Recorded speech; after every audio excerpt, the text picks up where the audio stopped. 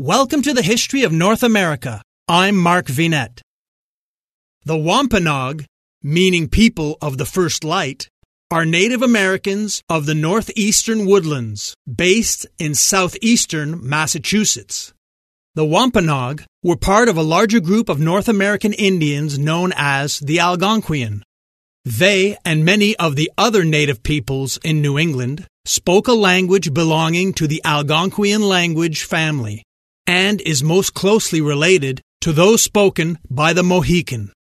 How did these indigenous tribes view themselves and the world around them in the period immediately preceding contact with Europeans?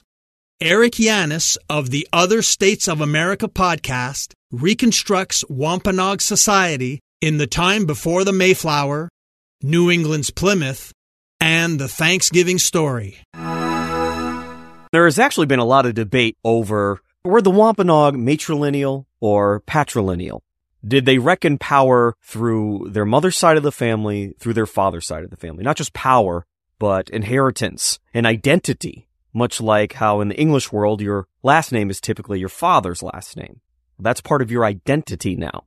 Despite modern native traditions, the Wampanoag were matrilineal. The anthropological consensus is that the Wampanoag had some sort of a mixed system.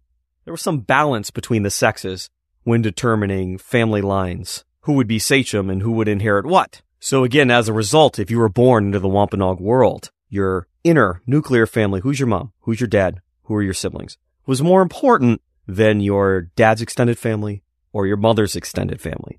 To your everyday life, and where you potentially stand in your adulthood in the rankings of leadership in the Wampanoag world. But you're just a baby. You don't have to worry about all of this yet. The Puritans were quick to notice and record that Wampanoag mothers seem to have been overindulgent to the European standard and overly affectionate.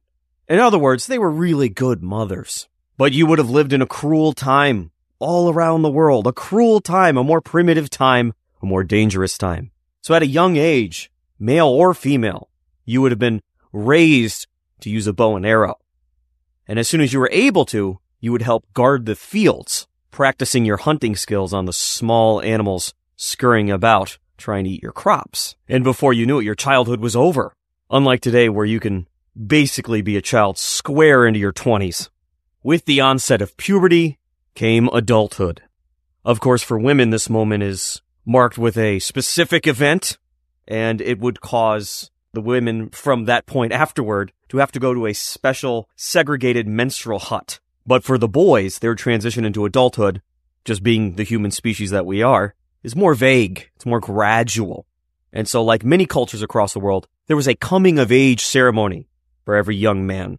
A moment whereby afterward, you would treat this person as an adult versus the child that they were previous to it.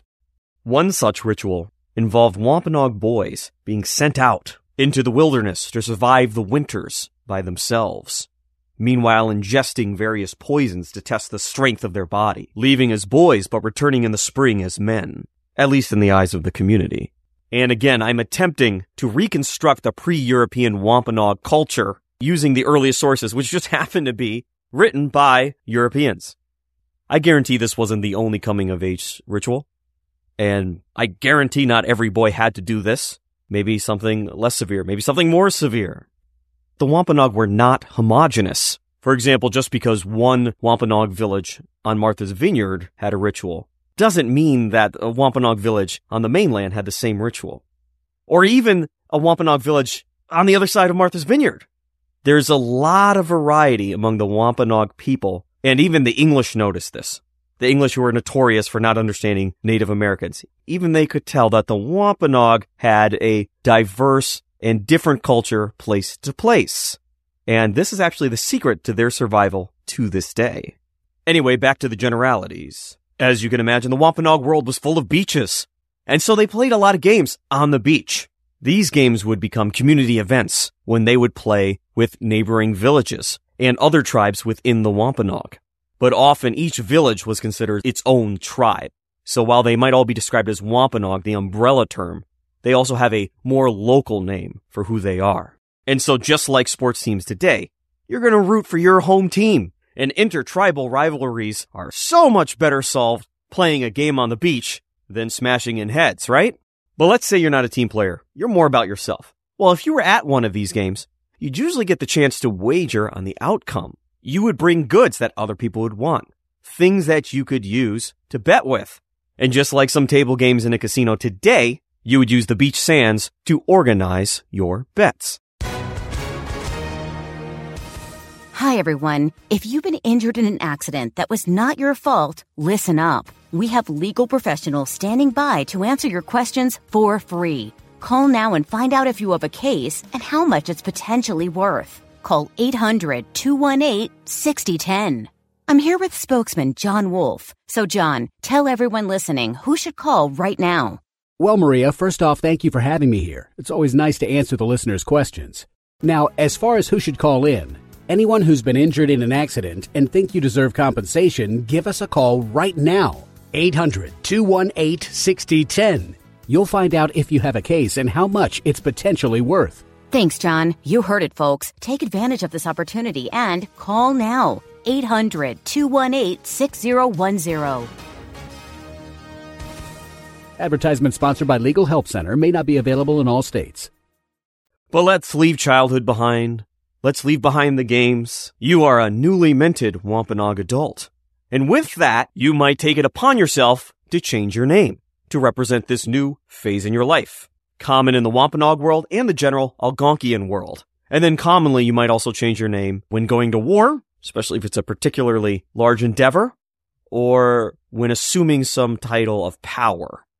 The gender roles were similar to the Iroquois, where the women would be in charge of the farming, the cooking, the general household, and directing the harvest. All things internal. Men were external. We see this a lot in different Native American groups. They were in charge of war, the politics between the larger political entities. But they did have roles in this internal world where the women would have them build the structures for the most part. Of course, the women would help. The women also tasked their men with breaking up the land, clearing new lands for farms, managing the forests and the brush with controlled burns, and helping with the harvest. As any farmer in the Northeast will tell you, that's an all-hands-on-deck situation. Very narrow window of time to get everything picked. And so again, you're a young Wampanoag. You've been doing your work. Everyone seems to like you. You're fitting in. You're productive. You might start to think about marriage. This would prove to be a negotiation between the nuclear families of you and whoever you're interested in. Your parents would send gifts to the parents of your love interest. And the sources seem to reflect that both you could choose your mate and then start the process of negotiating between the families, or your parents could arrange a marriage for you. But no matter where this actually began, you're going to need the approval of both sets of parents. After that, the two families would finalize this marriage by receiving the approval of the sachem, the chief of your tribe, again a subdivision of the Wampanoag, and or the community as a whole. Popular knowledge of the Wampanoag, especially outside of New England, is completely consumed with the holiday of Thanksgiving and the founding myths we pour onto it and what it means to us today. When Europeans first show up, the Wampanoag were a progressing people, just like everybody else in the world. With the introduction of corn or maize, the burial practices of the Wampanoag and other people change suddenly. Something like how you bury your dead loved ones is an incredibly intimate and meaningful thing. Before the introduction of corn, we see that the dead are buried, and then after a while they're undug and then reburied in a mass grave with the rest of the dead from their community. The exact manner and meaning can't be truly known, of course, but the Huron had a similar practice, as well as a lot of other natives in the Northeast. But after the introduction of corn to the Wampanoag and their very close neighbors, their burial practices changed drastically. Instead of communal graves, we have individual graves. Perhaps that denotes a growth of individualism, of independence, or a shrinking of the value of the community or the family versus individual freedoms. The dead are put in a fetal position, pointing west and covered with red ochre paint.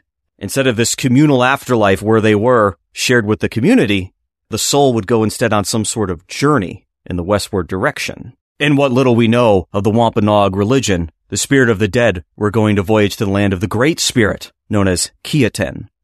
This great spirit was believed to not have any sort of gender, no human form, abstract, and so was also the creator of everything.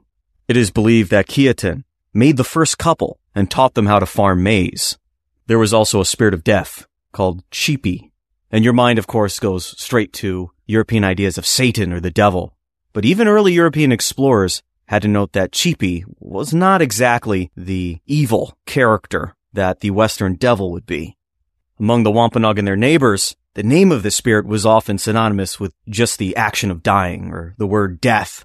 So Chipi wasn't seen as an opposite of the creator, but the way I figure it, more in an Eastern sense of a necessary destroyer in order for there to be new creation. The Wampanoag could also call upon Chipi as they could any other spirit. It wasn't a devil to be avoided. It was a powerful spirit that could be used to your own benefit if Chipi so decides to help you. But he would become represented by opposites of the great creator. The great creator lives in the west. Chipi lived under the sea to the east. Chipi was the spirit of the winter, the cold, the night, the opposite of the summer and the harvest and the warmth and the day that the great creator, of course, gave to the Wampanoag people. But just like the turn of the day into night and the seasons in their course, Chipi served as a counterbalance to the great spirit, not in competition, but in rotation. Check out the YouTube version of this episode, which has accompanying images. I'm Mark Vinette, and I hope you're enjoying the ride.